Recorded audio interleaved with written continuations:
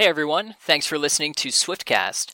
If you're a fan of Taylor, go ahead and hit the subscribe button on iTunes or your podcast app, and it will automatically download our episodes for you each week. We have a lot of exciting episodes and guests as Reputation rolls out, so you'll only be doing yourself a favor by subscribing. Also, you can find us on Twitter, Facebook, Instagram, and Tumblr at Swiftcast13, or you can find all of our episodes and social media at our website, swiftcast13.com. Enjoy the show!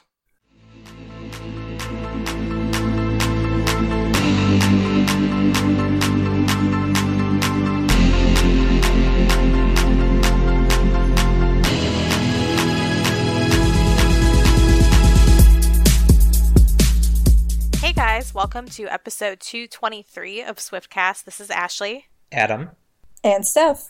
And we have a great episode for you guys. Back on episode 203, which was released on June 14th, we were joined by Charlie and Nate of the Switched on Pop podcast. And they joined us for an awesome analysis of I Knew You Were Trouble. If you haven't listened to it, you should definitely go back. And on their podcast, on Switched on Pop, they take very popular songs like Taylor's and break them down from a technical standpoint, helping listeners to explore the songs.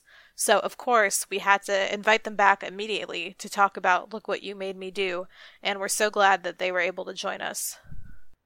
Yeah, it's going to be great to get a different perspective on Look What You Made Me Do, because we've talked about it amongst ourselves and with you guys on call-in episodes.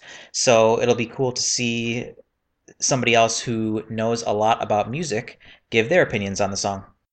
Yeah, I just love hearing the technical aspects of the song, and they're so talented that I just can't wait to hear their analysis. Well, with that, we're going to jump right into the interview. So here is our chat with Switched on Pop. Hey guys, welcome back to the show.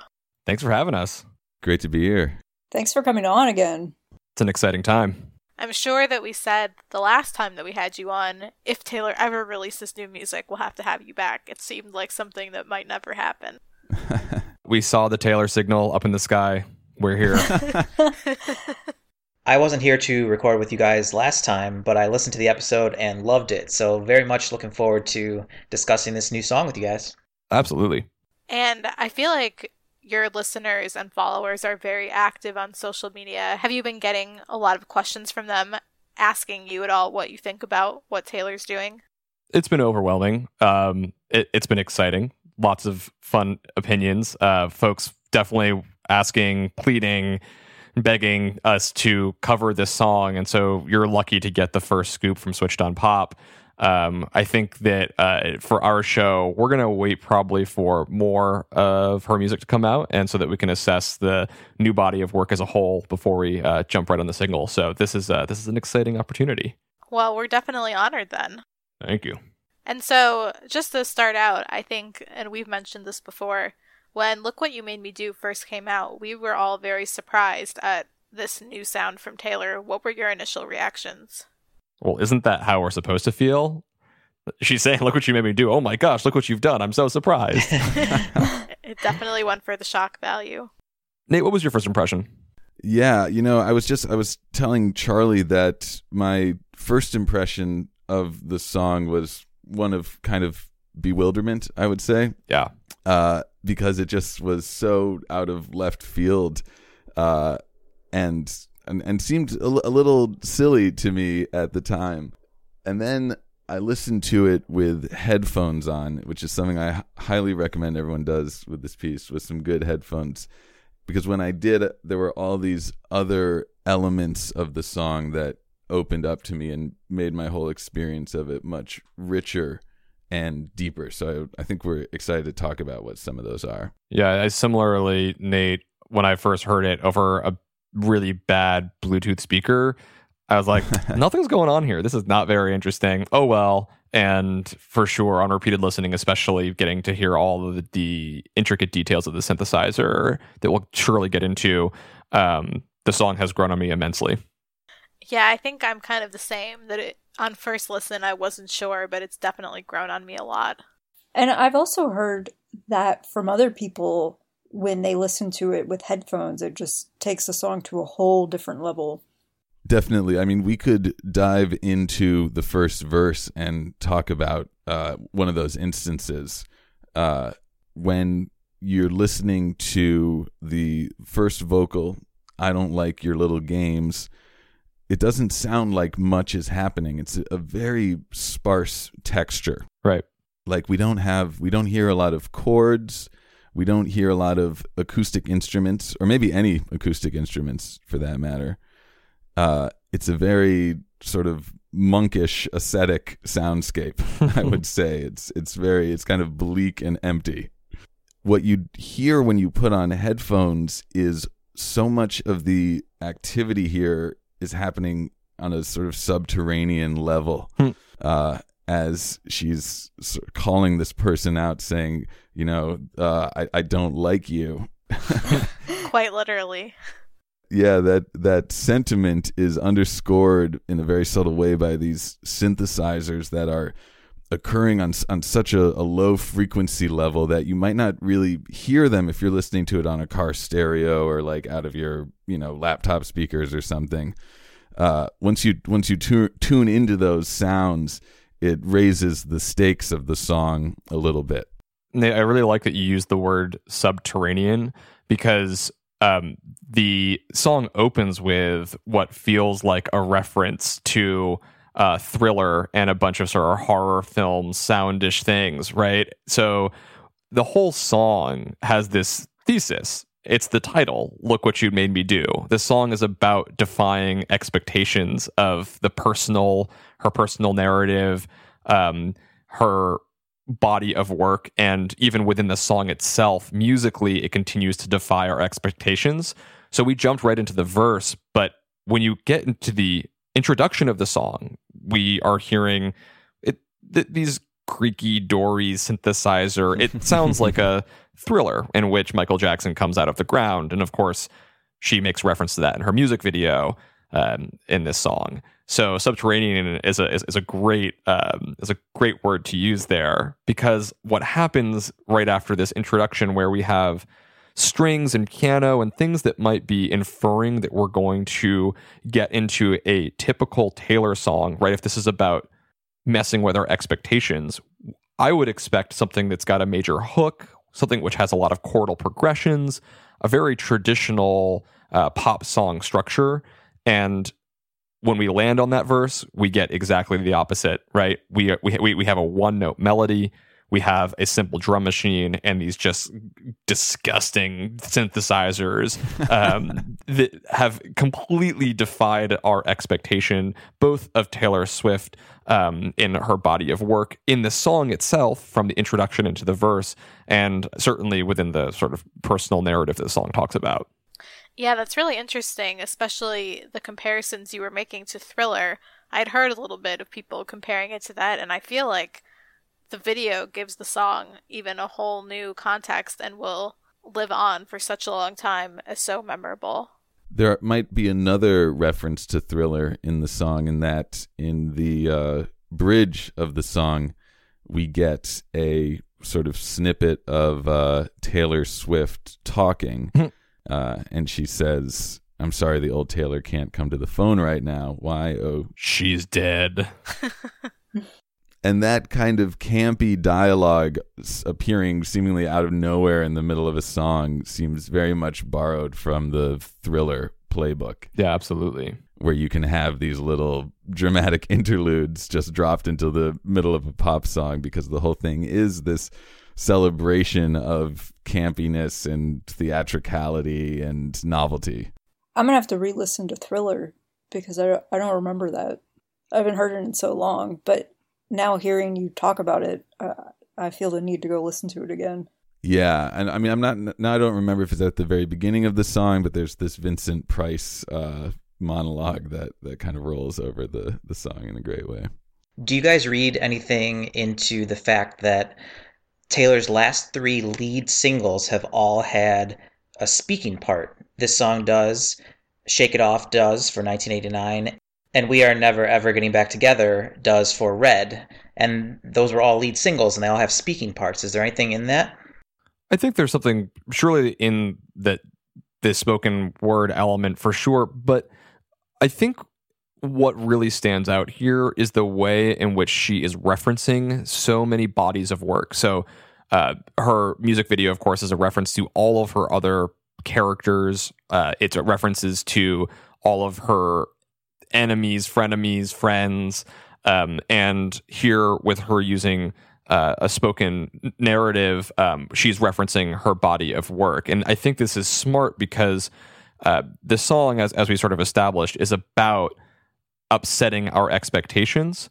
And the funny thing about expectations is that they are set by all of the previous body of work that we know. And so just as much she is leaving it, she's referencing it in both the antithesis and in elements that are decidedly Taylor, right?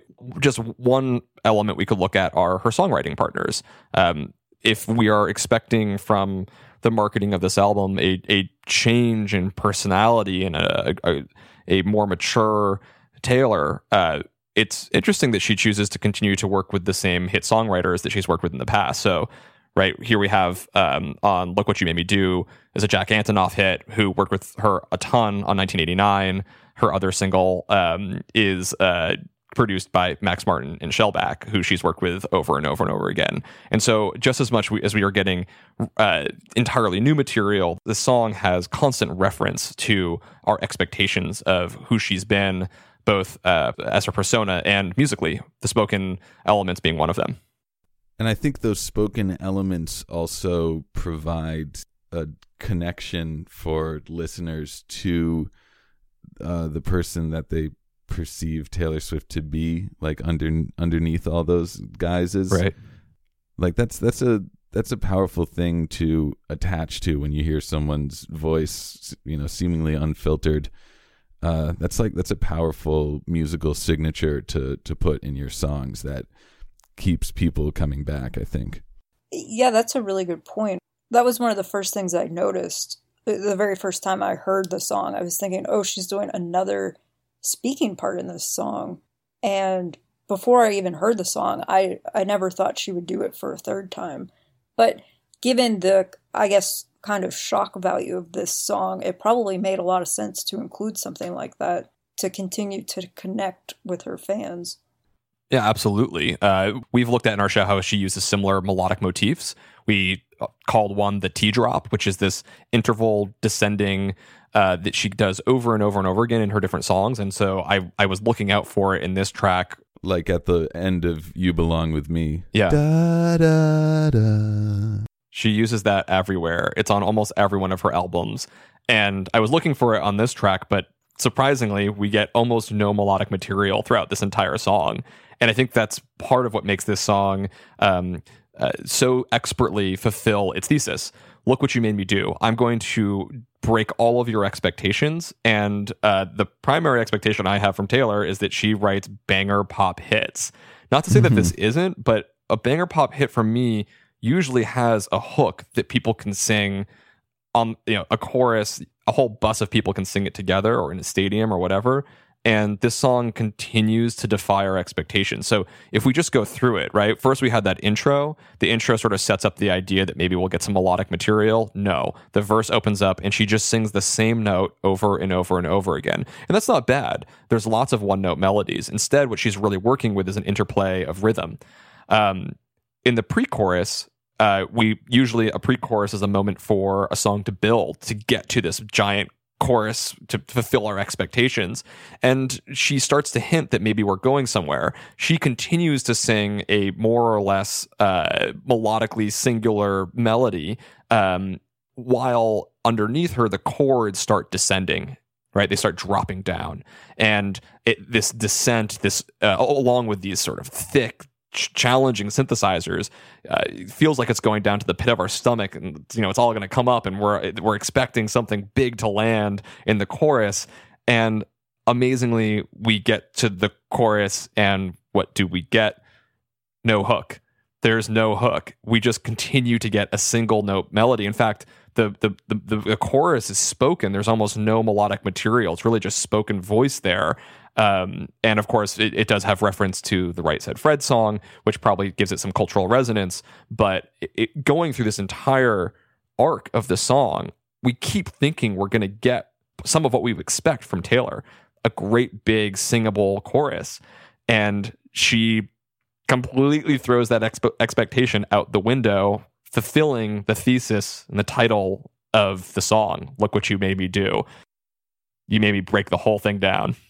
I completely agree with your interpretation. I'm very compelled by your reading, except for one thing, which is that this chorus may not be melodic, but I think it's a hook. I mean, yeah, this is a really surprisingly catchy little piece of slam poetry here. Like, yeah, it gets lodged in your brain. And I think if we spend a moment looking at how this chorus works, it'll actually further your thesis of this song defying expectations, because that's exactly what the chorus does. It gives you one rhythm for the first two lines of the chorus. Look what you made me do. Look what you made me do. So we get that rhythm twice in a row. Right. But then in the third repetition, she changes the rhythm slightly by adding a new word, just. So it becomes look what you just made me do. So we've like increased the length of that line by one beat. And then what happens is once you repeat that line, it doesn't line up with the underlying pulse of the song, right, the way it did when it was one shorter. You know, that it overlaps essentially where you would experience the pulse of the song. So when we're suddenly listening to these words, and as they move from one beat to the other, they have this very different accent pattern that also throws us off balance and I think defies the expectations of what you think you're going to hear, in the same way you're describing the whole structure of the song does. That's so right on, because it's such a Taylor thing to do. One of the things that she does so frequently in her melodies, in her verses, she'll frequently take the original melody of the first verse, and then in the second or third verse, she'll completely alter it and take it into a new domain. And so she's doing that sort of theme and variation in a very constrained place right here in the chorus. And you're right, it is a hook. It uses rhythmic displacement rather than melodic engagement in order to grab the listener. But yeah, I've heard lots of people say, look what you made me do, look what you just made me do. Like, it works. It's a hook. It's a hook. And we'll be right back with more of our discussion. So one of my initial reactions, without having any technical knowledge to break it down like you just did, was I feel like she is trying to almost purposely make what at first glance is an unlikable song, because she knows people will still love it anyway. I don't know. Did anyone else get that? It seemed so in your face, like she was almost daring us not to like it. Yeah, I think it's intentionally alienating. You know, there's some really harsh sounds, both the subterranean basses we were talking about, the very compressed and sort of brittle drums throughout this song. It's not full of friendly textures. Right. You know, there's like very highly distorted electric guitars in the pre-chorus. It's a very Spartan industrial, maybe is a term that comes to mind, kind of texture. And yeah, I do think it is trying to alienate you a little bit, trying to challenge and confront you. And I think the question we could ask is, like, do we feel like she pulls it off? Because she's walking this fine line between the same sort of girlish sentiments of I don't like you and these sort of cooed vocals, you know, ooh, going on throughout. But at the same time, there's this very militant industrial sound behind it. And I don't know, do you feel like she's pulled off that balancing act between the cute and the sinister? I do. I feel like she had gotten to a point where, you know, she can't go back to her earlier days, and 1989 was a departure for her, but not really. So if she didn't want to make another album that sounded like 1989, she almost was forced to do something drastic. Yeah, that's a good point. She has said time and time again that she wasn't going to redo 1989. And she herself said that she knew she could never top 1989. I kind of question whether I think it's possible she will top 1989 just because of how excited people are for this new album. But I feel like she really had to do something. And with everything that happened to her through the media last year, it's almost like she had to write something. Everybody expected her to write something. And with that in mind, I'm glad she chose more of almost this satire route rather than directly addressing anybody. You know, there's been obviously a lot of comparisons to where Taylor Swift is making homage to other artists and where there are claims of maybe she is sort of outright taking from other artists. I like that Nate called her this sound sort of industrial. And what's interesting about the industrial pop sound is that it's actually fairly well established that Nine Inch Nails, Kanye with Yeezus, Rihanna's album Anti, all have this sort of industrial sound. And the thing about an industrial pop track is that you really just have to take a normal pop song structure and give you enough of a hook. And if you do that, you can superimpose these very challenging sounds, things which are not, immediately aurally pleasing, and it will work.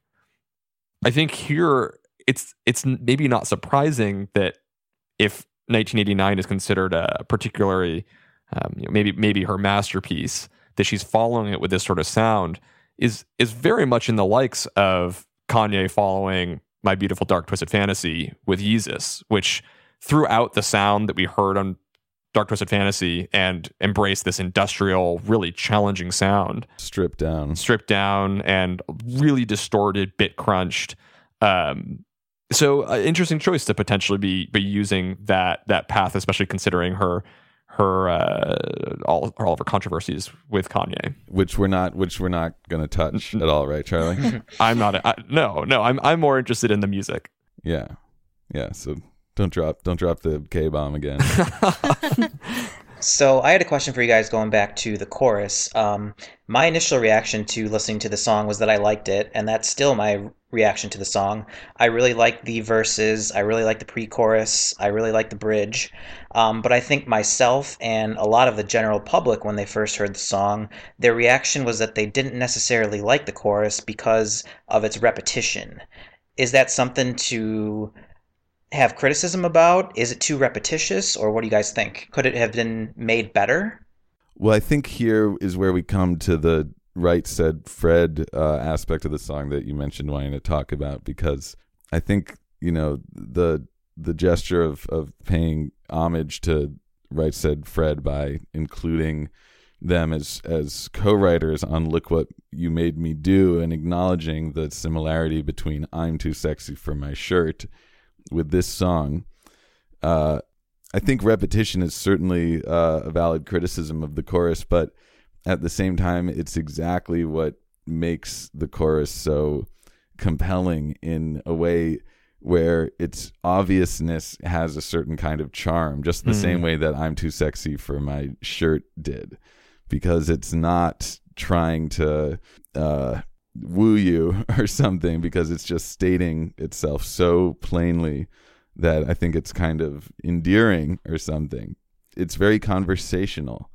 It's almost mundane in a way. The chorus sounds like something you would overhear, and that's why it's sort of beguiling, and maybe why the more I listen to it, at least, the more I find it more and more kind of brilliant, because I don't know, I like hear more nuance to it. I would just love to know how Taylor and Jack came up with the idea to include I'm Too Sexy. It's always one of those questions of whether it was intentional, whether it was something that just happened. We can't get inside the studio to know, but it certainly is a good choice to, if you're going to do something so stripped down and challenging as a chorus, to have some sort of other point of cultural connection, which is going to be ignited in people's memory. It has that much more of a chance of catching on. So I think it was a smart choice.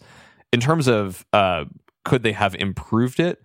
I think the song really fulfills its mission very well. And that, gosh, Nate's going to get so mad at me, because really our whole thing is we want to focus on the music. I think that this song has to be viewed in relationship to her other single, Ready For It. And proceed. I think that she's making a smart choice. It's the same move that actually Ed Sheeran made on his last album, dropping both Shape of You and I believe it was Castle on the Hill at the same time. 2 songs with incredibly different sonic characteristics.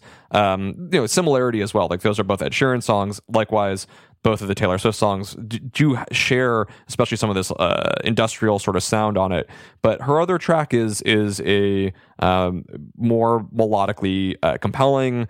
Definitely feels more in line of what I would have expected from Taylor Swift. And so when we look at Look What You Made Me Do, it's really trying. It's all about, as we've established, messing with our expectations. And so the chorus does just that. And if we are disappointed, if someone is unfulfilled by it, they have the other song that they can go and listen to. So I think that it's a wise choice to put something out which is challenging. She's trying to say, "Hey, I'm looking to challenge you," and the song does just that. So yeah, I think it's really fulfilled what it's set out to do, and it is already in conversation with the beginning of the rest of the body of work that we're going to see coming out of this album. Yeah, this is the first time, actually, that she's released another song off the album so quickly after the debut single. So I'm glad that she kind of made it clear for everyone that we have no idea what else to expect from this album, and that we can't base it all on Ready For It, which, as fans, I think we realize, but a lot of the general public might not. I have 2 final thoughts. One is something I present to the whole world, anyone listening out there, as well as our esteemed hosts here. There's a sound in this song at around 3 minutes and 14 seconds that is very weird and almost sounds like a voice saying something. I know exactly which part you mean. I've been wondering the same thing. What I'm really curious about that. Like, it's either just a really crazy synthesized sound or it's some sort of processed voice. And if it's the latter, I'd be curious if we could slow it down somehow and see if there's a secret message to be decoded there. That might be wishful thinking, but I don't know. There's something important about that sound, I'm convinced. It's a little mystery. Not to go all Illuminati here. It bothers me every time I listen to it. It almost sounds like a glitch in the track. I'll be curious to hear if anyone out there has a theory as to the significance of that sound. And the other thought I had was when Stephanie and Ashley were talking about this sort of new period that Taylor's entering into and trying to abnegate her old sound and identity. And especially because of so much of the imagery in the video, I started to think about the myth of Orpheus. Ooh. If you're familiar with this tale, it's about the greatest musician in the world, Orpheus, who can move anyone with his lyre, who goes to Hades, to the underworld, which, I mean, so much of that video feels like the underworld to me. And he goes down to rescue his love, Eurydice. And on his way out, Hades said, as long as she'll follow you out, but if you look back at any point, she will vanish forever back into Hades. And as he's about to leave, he thinks, maybe Hades tricked me, maybe she's not there. And he looks back and he sees her just reaching out to him and being sucked back down into the underworld. And that's sort of the tragedy of Orpheus. And I'm saying all this because it's like, if this sound and this image represents that, her sort of dark side, then she better be careful, because she might not be able to look back. Like, she might not be able to go back to the country singer or the pop star. I mean, she's playing a dangerous game here, is all I'm saying. Well, sort of along those lines, one thing that I'm wondering is, and I don't know if you guys have noticed, but so far she has not been doing any traditional media interviews or press at all for this album. And so if that continues, if she just sort of lets the album and the fans and the social media buzz and everything promote it for her, which I can understand why she wants to do, but will she really be able to ever go back to just doing normal press? Because that's such a bold decision. Yeah, she might be entering her late Beatles stage or something. Yeah, it's a good question, but I feel like she probably has some sort of plan already formulated to go back to regular media. I'll say I'd be surprised if she did. I think that her celebrity has grown so significantly that at this point she has this very challenging tightrope of balancing between showing some version of herself to give a story that we can all relate to, while really desperately needing to protect her privacy. And it's a very challenging act. I think that the way in which she's released this music surely is intentional, and that it's probably intentionally done to garner the most impact, get the most number of listens, and sometimes the absence of commentary, at least I think now in social media and the blogosphere, it allows people to drum up all sorts of ideas and conspiracy theories, like what's happening at 3 minutes and 14 seconds. By the way, last time that we asked someone to give us a thought of what they thought was happening in Taylor Swift song, we received about, 1,000 emails. So do watch out. Well, one thing I noticed with that 3 minutes and 14 seconds, what I noticed before the pre-chorus is there's a sound that to me sounds like it could be Jack right before it goes into "But I got smarter, I got harder." So I wonder if he's included in the 3 minute and 14 second part. Ooh, cool. I like that. Yep. Dig it. Well, there's so much more to say about this song. I mean, there's a ton going on, but hopefully we got to scratch the surface and sort of introduce some more ways of hearing it and looking at it. And now your listeners will just go even further, and we'd love to hear what they think. Absolutely. One thing that I wanted to confirm was the T drop, because on our last episode with you, that was one of my favorite parts of learning about the T drop. So just to confirm, there is no T drop at all in this song. Ooh, I have not done a thorough melodic analysis. There's so little melodic material here, but she does make a few interval jumps. I don't know, Nate, what did you hear? I didn't hear any, but that doesn't mean there aren't. Yep. She's good at, as we talked about, messing with her expectations. So if it's hidden in there, I'm impressed. And I wouldn't be surprised. But it's definitely not evident. Okay. And based off your initial listen of Ready For It, did you notice any T drops in that song? Ooh. I have not. I don't think we've run the T drop detector over that one yet. So we'll have to report back. Okay, good. I can't wait to hear if there is one. Yeah, and we have 13 more songs, so if not, I would guess it might show up somewhere. I know, I'm excited. Got a lot more work to do. So even though you didn't do a full analysis of Ready For It, do you have any initial impressions about the song, especially in comparison to Look What You Made Me Do?